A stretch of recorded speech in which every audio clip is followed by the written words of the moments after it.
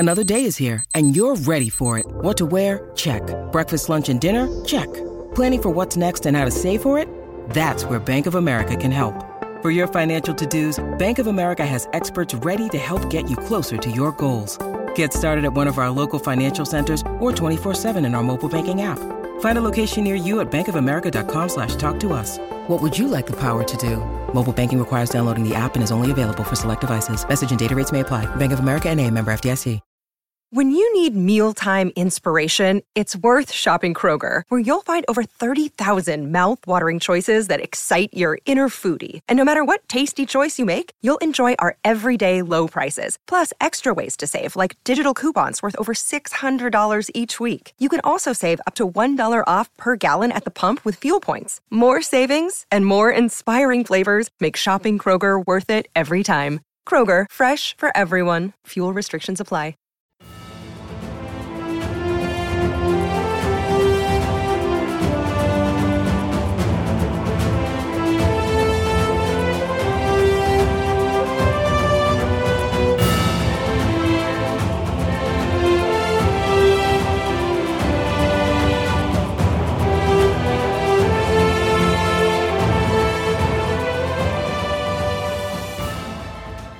Welcome back, everyone, to 1001 Heroes, Legends, Histories, and Mysteries podcast. This is your host, John Hagedorn. And here we are at the very beginning of a new year, 2021. But you have to listen hard to hear any church bells ringing. All we can hope for is better times and a return to freedom, which sooner or later we will have to stand up for and demand. I now have the 12 most listened to shows from this past year from 1001 Stories Network, and we'll share them at the end of this story.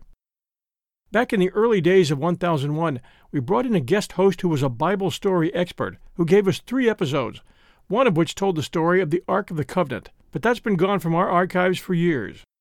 I've always wanted to do a better job with that story and approach it from a different angle. In my opinion, the lost Ark of the Covenant, which the Bible claims to have had very unusual powers when placed in the right hands, is one of the world's greatest unsolved mysteries. And I found an interesting tie-in recently with the Ark, with its unusual powers, and the story of inventor Nikola Tesla. Both Tesla and the Ark have interesting histories, and both involve scientific theory, so they have something in common. And Nikola Tesla had some informed opinions about the Ark of the Covenant, and how it could have gotten its special power to annihilate enemies, opinions that I believe are worth listening to, as are the stories of the Ark and Nikola Tesla. We'll start with Nikola Tesla, which is a very well name in the financial world today thanks to innovator Elon Musk, who looked into the future, saw the rising need for automobiles that could run solely upon electric batteries, and created an electric car he named after Tesla, which has led a revolution in the auto industry that looks like it will continue for some time. Tesla's meteoric rise in stock values over the past few years has created a number of millionaires due to the stock's rise in value from a few dollars a share to over $700 a share today. His entry into the huge China vehicle market contributed in large part to that rise. About Nikola Tesla. In the age of Edison, Westinghouse, Marconi, and J.P. Morgan, Nikola Tesla was a giant of innovation because of his contributions in the fields of electricity, radio, and robotics. He was an electrical engineer and a genius. Today's Elon Musk recognized Tesla's forward-thinking contributions, many of which were so futuristic that Tesla wasn't able to fully reap the rewards of his inventions during his lifetime, and Musk honored Tesla by using his name for his vehicles. Nikola Tesla was born in Serbia, in the Austrian Empire, on July 10, 1856, and studied engineering and physics in school, where he was impressed by his physics teacher's demonstrations of electricity. If you've ever seen the old Frankenstein movies where the lab is full of coiled wires and tubes with electric current flowing through everything, that's what physics labs looked like in the late 19th century. He made it to technical school in Graz on scholarships, but lost his focus by his second year and was spending more time gambling than studying, and he soon gambled away his tuition and allowance money. Although he was brilliant and had a photographic memory of sorts, he left school before graduating, cutting all ties with his family and friends to hide his shame. Eventually, news reached his friends that Tesla had drowned in the Muir River. In 1882, he got a lucky break and was able to take what he had learned and gain practical experience in Paris at Continental Edison in the rising new electric power industry. He soon emigrated to New York City, and that was 1884, when Edison manager Charles Batchelor was sent to the U.S. to manage the Edison Machine Works and took Tesla with him. There he worked for a short time at Edison Machine Works before striking out on his own. Before he left, he had the opportunity to meet Thomas Edison, who, after hearing from Nikola that he'd been up all night with very little sleep, made a comment about Tesla being a Parisian party man. Whereupon Tesla responded, "No, it was all work. He had been repairing the dynamos on the ocean liner SS Oregon, which was docked in the city." Edison commented to Tesla's senior manager, "This is a damn good man." In 1887, on his own and busy with new inventions, Tesla came up with a number of patents, one being the bedrock of motors that are currently used in electric vehicle development, that being an induction motor that runs on alternating current. Unlike the DC motors of the time, Tesla's motors didn't create sparks or require expensive permanent magnets to operate. Instead, they used a rotating magnetic field that used power more efficiently in a basic design that is still the core of most electric motors. Tesla was tall for his time, at 6'2", and thin. He only weighed about 160 pounds. He was well-spoken, well-dressed, and personable, and he soon found investors. His alternating current induction motor and related patents were licensed by Westinghouse in 1888, earning him a lot of money. Then he set his sights on patenting and marketing new inventions involving mechanical oscillators and generators, electrical discharge tubes, and early X-ray imaging. He also built a wireless-controlled boat, one of the first of its kind. He was the ultimate showman at conventions and invited celebrities to his labs. He understood the power of the press to get his name in lights. He made significant advances in wireless lighting and wireless electric power distribution, which he demonstrated in New York and Colorado Springs. In 1896, Tesla designed the power generating system at Niagara Falls, a big advance for his AC system.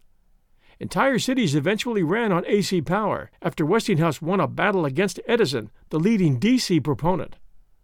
Their conflict is the subject of The Current War, a very well-rated 2017 movie starring Benedict Cumberbatch as Edison.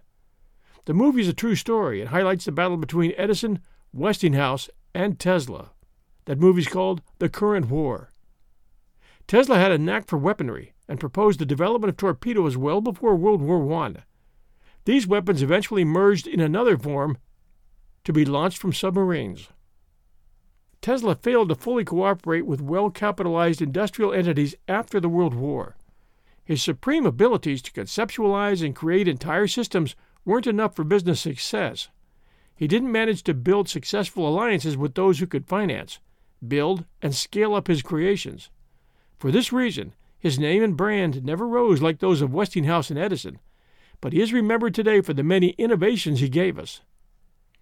Elon Musk was quoted as saying, "He deserves a little more play than he gets in current society," and thanks Tesla for developing the AC induction motor.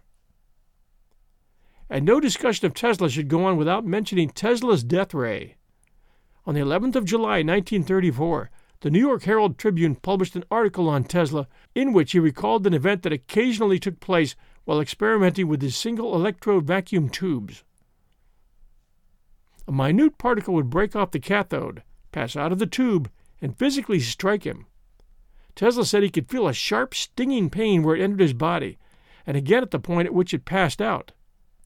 In comparing these particles with the bits of metal projected by his electric gun, Tesla said, "The particles in the beam force will travel much faster than such particles, and they will travel in concentrations."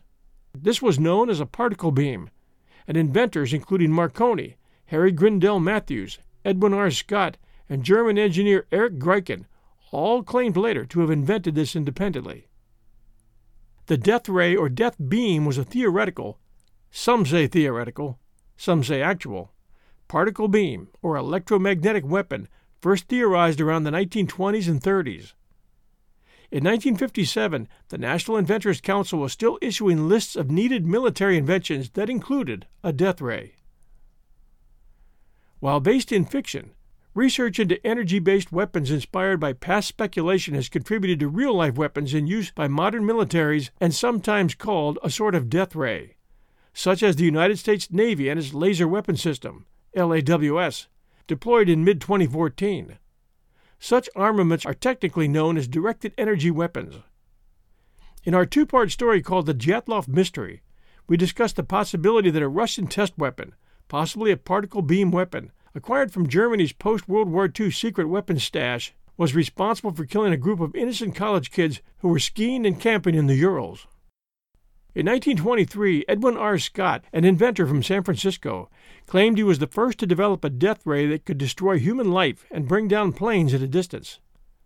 He was born in Detroit, and he claimed he had worked for 9 years as a student and protege of Charles P. Steinmetz. Harry Grindell Matthews tried to sell what he reported to be a death ray to the British Air Ministry in 1924. He was never able to show a functioning model or demonstrate it to the military. During World War II, the Germans had at least 2 projects going, and the Japanese one, to create so-called death rays. One German project led by Ernst Scheibold concerned a particle accelerator with a steerable bundle of beryllium rods running through the vertical axis. The other was developed by Dr. Rolf Wiederow and is referred to in his biography. Wiederow was a Norwegian working in Germany when Hitler came to power, and when that happened, he moved his lab to Switzerland. But later his brother was caught by the Nazis, and they threatened his life if Wiederow didn't return to Germany. The machine developed by Wiederow was in the Dresden Plasma Physics Laboratory in February of 1945, when the city was bombed. Wiederow led a team in March of 1945 to remove the device from the ruined laboratory and deliver it to General Patton's Third Army at Bergrub, where the machine was taken into U.S. custody on April 14, 1945. The Japanese weapon was called the death ray Kugo, which aimed to employ microwaves created in a large magnetron. This was supposedly the science behind the German Foo Fighters flying discs that emitted bursts of electrostatic discharges directed toward Allied planes, causing the engines in those planes to shut down. It was witnessed in both theaters, so maybe Germany shared the technology with Japan. No one knows, and most of it is either classified or considered fanciful. But there were many flyers of Allied planes who were witnesses to it, and they described those Foo Fighters as looking like ball lightning.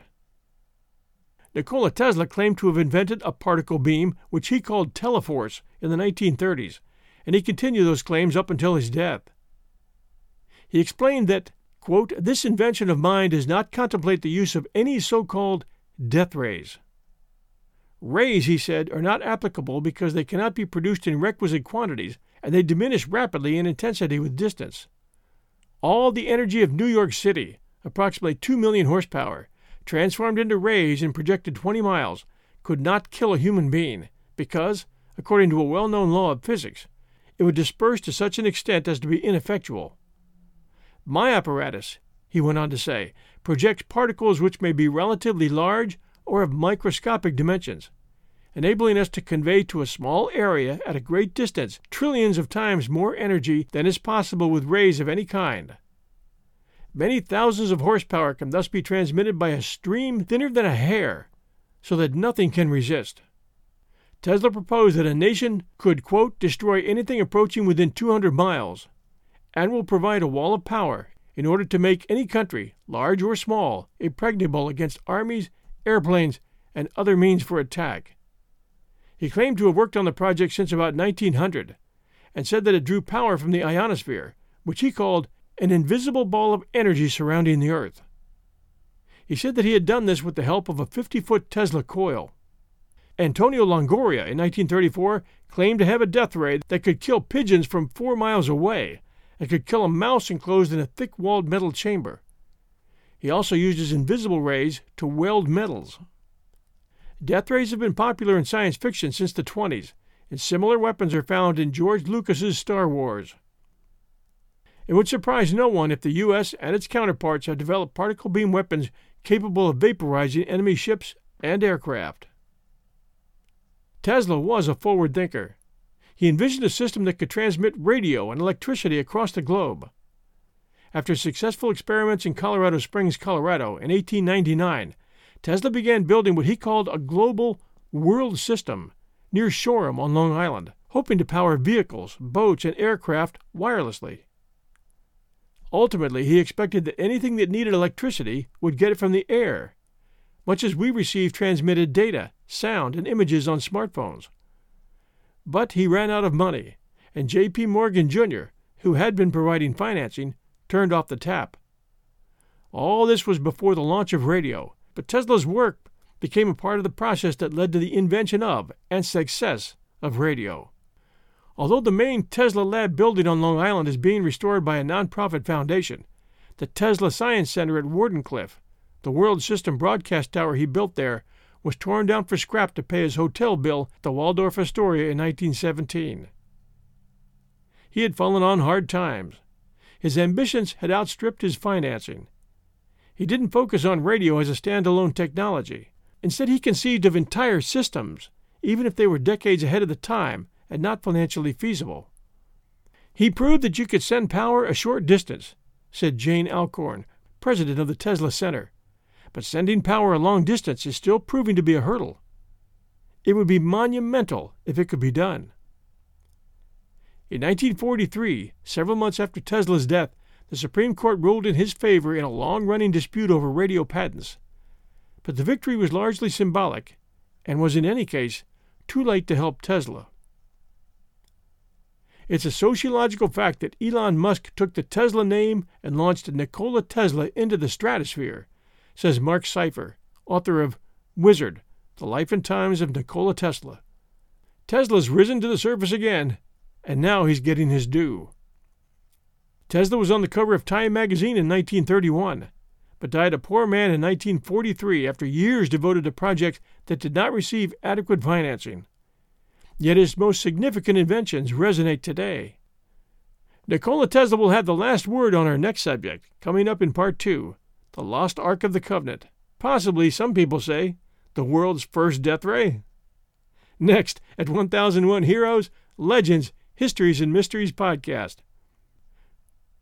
We'll return with Part 2 right after these sponsor messages. Discover why critics are calling Kingdom of the Planet of the Apes the best film of the franchise. What a wonderful day! It's a jaw-dropping spectacle that demands to be seen on the biggest screen possible. I need to go. Hang on. It is our time. Kingdom of the Planet of the Apes. Now playing only in theaters. Rated PG-13. Some material may be inappropriate for children under 13. Our bodies come in different shapes and sizes, so doesn't it make sense that our weight loss plans should too? That's the beauty of Noom. They build a personal plan that factors in dietary restrictions, medical issues, and other personal needs so your plan works for you. Noom doesn't restrict or shame when you want to treat yourself. Their flexible program focuses on progress instead of perfection. You don't have to give up carbs or anything. And with their daily lessons, you can learn something new about your food choices every day. After just a few days of using the app, I learned how to recognize cues for overeating and how to choose the right foods to feel full. Stay focused on what's important to you with Noom's psychology and biology-based approach. Sign up for your trial today at Noom.com. That's Noom.com. And check out Noom's first ever cookbook, The Noom Kitchen, for 100 healthy and delicious recipes to promote better living. Available to buy now wherever books are sold. And now, Part 2, The Lost Ark of the Covenant. We're going to take you back to 620 BC for a close look at a wooden box. Not just any wooden box, but a very ornate box made of acacia wood to which was affixed gold handles and side trim, with a few other extras, which we'll get to in a minute. This Ark of the Covenant was the holiest of holies for the Jews, and it was said to have some strange powers. As the story goes, in Exodus, God commanded Moses to build a chest called an ark, for the purpose of transporting the stone tablets of law which contained the 10 Commandments which Moses brought down from Mount Sinai. It has been missing now for millenniums, and a number of researchers and seekers have gone to great lengths to find it. Some say they know where it is or what happened to it, but as of yet, no proof has been brought forward. In the Bible story, God commanded Moses to build this ark, and was very specific about how to do it. It was to be 2.5 cubits long, meaning about 4 feet 4 inches long, and 1.5 cubits wide, as well as high. This would be 2 feet 7 inches wide and 2 feet 7 inches deep. It was to be covered around both sides with gold and have a gold rim at the top. 2 stout rods of gold-covered sedum wood were to be run through the golden rings on each side so that the ark could be carried by 4 men, 2 in front, 2 in the back. and the ark itself or its hardware was never to be touched. A tent shrine known as a tabernacle, draped with linen and goat's hair, accompanied the ark wherever it went, and offered a place in which to set the ark when the men carrying it were at camp. The most striking feature of the ark was its kipporet, or cover, known as the mercy seat in later traditions. It was made of solid gold cast into a plate from which projected 2 gold cherubims. These weren't the chubby little babies you see in stained glass windows and paintings. These were terrifying-looking human-animal hybrids that mediated divine power. In this case, they were winged sphinxes with their wings outstretched above them and nearly touching. In addition to the stone tablets was supposedly a golden vessel of manna from heaven, and the rod of Aaron, which, according to the story, had undergone a miraculous transformation. The rod of Aaron refers to the stave that Moses' brother Aaron carried in the Torah. The Bible explains how, along with Moses' rod, Aaron's rod was endowed with miraculous power during the plagues of Egypt that preceded the Exodus. For instance, in the book of Exodus, Moses held his rod over the Red Sea when he commanded it to be parted, and held it up in prayer before a battle. By the time the ark reached the Temple of Solomon, the only thing left inside were the stone tablets. Where the Bible story gets interesting is during the times when the ark manifests supernatural powers. At times a mist or a cloud would appear in the space between the wings of the cherubim, and that was said to be the divine presence. According to the Bible, at some times God would speak to Moses from the top of the ark. The ark was carried by the Hebrews and later on by the Israelites when they were going into battle, and in a number of instances it inspired terror in their adversaries. The ark brought forth powers that helped to topple the walls of Jericho, and one time, when it was captured by the Philistines and taken to their camp, it brought them only plague and woe. There it would glow and give off sparks, and consume with fire those who displeased it, and strike down dead anyone who dared touch it, as it did with the unfortunate Uzzah, a Jew who reached out to save the ark from toppling over as it was passing by him in a procession, and as quickly as he reached out and touched it, he dropped down dead. When the ark was placed in Solomon's temple, according to the book of Kings, a cloud filled the house of the Lord, for the glory of the Lord filled the house of God. 2 Chronicles provides the last biblical mention of the ark, mentioning that King Josiah ordered it to be brought back to the temple. This was in 623 B.C. The temple was destroyed during the Babylonian conquest of 586 B.C. King Nebuchadnezzar sacked and destroyed Jerusalem and forced the Jews into exile in Babylon. But 70 years later, a second temple was built. However, no mention of the ark was made. Some researchers believe that there was a deep vault in the original temple into which the ark was lowered and buried. Others believe that invaders burned it and melted down the gold. There are traditions in the Talmud, which are the books of commentary on Jewish law and lore, suggesting that the ark was hidden away, possibly by Josiah as he prepared for the Babylonian conquest. Modern theories opine that the ark is buried in a tunnel under the Temple Mount, or perhaps in a cave on Mount Nebo in the Jordan River. Others say it's in a cave overlooking the Dead Sea. The Copper Scroll, an extraordinary treasure map found with the Dead Sea Scrolls, discusses sacred artifacts from the temple hidden in a similar location, but not the ark. Others say that the Knights Templar carried the ark off to protect it. And most interestingly, the Ethiopian Orthodox Tawahedo Church claims to possess the Ark of the Covenant in the city of Axum. Their legend explains that the real ark was brought to Ethiopia, long a center of Christianity since ancient times, by Menelik with divine assistance, while a forgery was left in the temple in Jerusalem. Dozens of other locations have been theorized, but none have ever been proved. But now for the pièce de résistance. We are bringing Nikola Tesla back into the story, because he had an idea about how the ark got its strange power. In 1915, Tesla posited the idea that the ark may have been, in effect, a giant Leyden jar, which is a capacitor, or device used for storing an electric charge. The Leyden jar wasn't officially invented until 1747. It has conductors, insulators, and negative and positive terminals, and there are definite parallels, according to Tesla, between the design and phenomena associated with the features of the ark and the Leyden jar. The wooden parts of the ark would have acted as the insulators, and the gold parts the conductors, with the cherubims acting as the terminals. The drapes of the ark were constantly rubbing the sides of the ark, as a balloon gets charged when you rub it against a woolen sweater. The narrow gaps between the wings of the cherubim could possibly enable coronal discharges that would glow and cause ionization of the air, which would create a mist of cloud, while a sudden discharge of the charge stored within could easily kill a man. The poles enabled the Jews to carry the ark without being electrocuted. Not a bad theory, Nikola Tesla, and thanks for all that you gave us. As promised, here's the list of our most listened to episodes in 2020. Number 1 was In Harm's Way, the incredible story of the USS Johnston in World War II. Number 2, The Adventure of the Red Circle at 1001 Classic Short Stories. Number 3, The $1 Million Bond Robbery by Agatha Christie. Again, 1001 Classic Short Stories. God Sees the Truth But Waits by Leo Tolstoy. That one also from 1001 Classic Short Stories. The Roswell UFO Story. That one at 1001 Heroes. Comes in at number 5. Number 6, The Oak Island Mystery, Part 1, 1001 Heroes. Number 7, Little Bighorn, Part 1, Voices of the Coming Storm, at 1001 Heroes. Number 8, The Adventure of the Six Napoleons, at 1001 Classic Short Stories. Number 9, Hitler's Death, What Really Happened. That was an author interview we did at 1001 Heroes.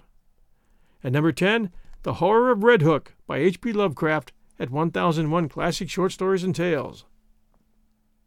It's great to have you all with us this past year and going into this year. We appreciate it very much, and of course we have a lot of new shows and new stories to give you. If you haven't caught them yet, be sure to catch 1001 Stories for the Road, where right now we're doing The Return of Tarzan, and next on the schedule there is Robinson Crusoe by Daniel Defoe. And be sure to catch 1001 Greatest Love Stories, where we're now doing The Great Gatsby by F. Scott Fitzgerald. If you haven't tried that, I think you're going to like that, even if you've read that story or seen the movie. And we have 1001 Ghost Stories and Tales of the Macabre, as well as 1001 Sherlock Holmes stories and the best of Sir Arthur Conan Doyle. And this week we have a Sir Arthur Conan Doyle story on there called The Doctors of Howland. It's a great story in which a 32-year-old single country doctor is suddenly challenged with the presence of a new doctor in his territory who happens to be a woman. And she turns his world upside down. That's The Doctors of Howland at 1001 Sherlock Holmes Stories. I'd like to make one point going into this year, 2021. I do appreciate our reviews very, very much. I do this show out of pure enjoyment for literature and pure enjoyment for history and stories, and I like to share all of it very much. I don't pretend to be an expert in literature. I probably read somewhere in the area of 40 to 50,000 words a week, and I'm aware that I get some wrong. But please, if you're going to take the time to send us a review, please no more word police. If you do feel a burning need to correct some words that I've used and to help me out in a nice way, email me at 1001storiespodcast@gmail.com. That's 1001storiespodcast@gmail.com. And constructive criticism is always appreciated, just not in reviews, however. Thank you all very much. I do appreciate your listening and being great fans and sharing our show with others. Can you hear this? Can you hear this background noise? That's the sound of F-18 Super Hornet jets practicing out of Naval Air Station Oceana in Virginia Beach. And since Christmas week, they've been practicing all day, every day on weekdays. Around here, we don't complain much. We call it the sound of freedom. But on days like today, they seem to be nonstop, and they do have me gritting my teeth.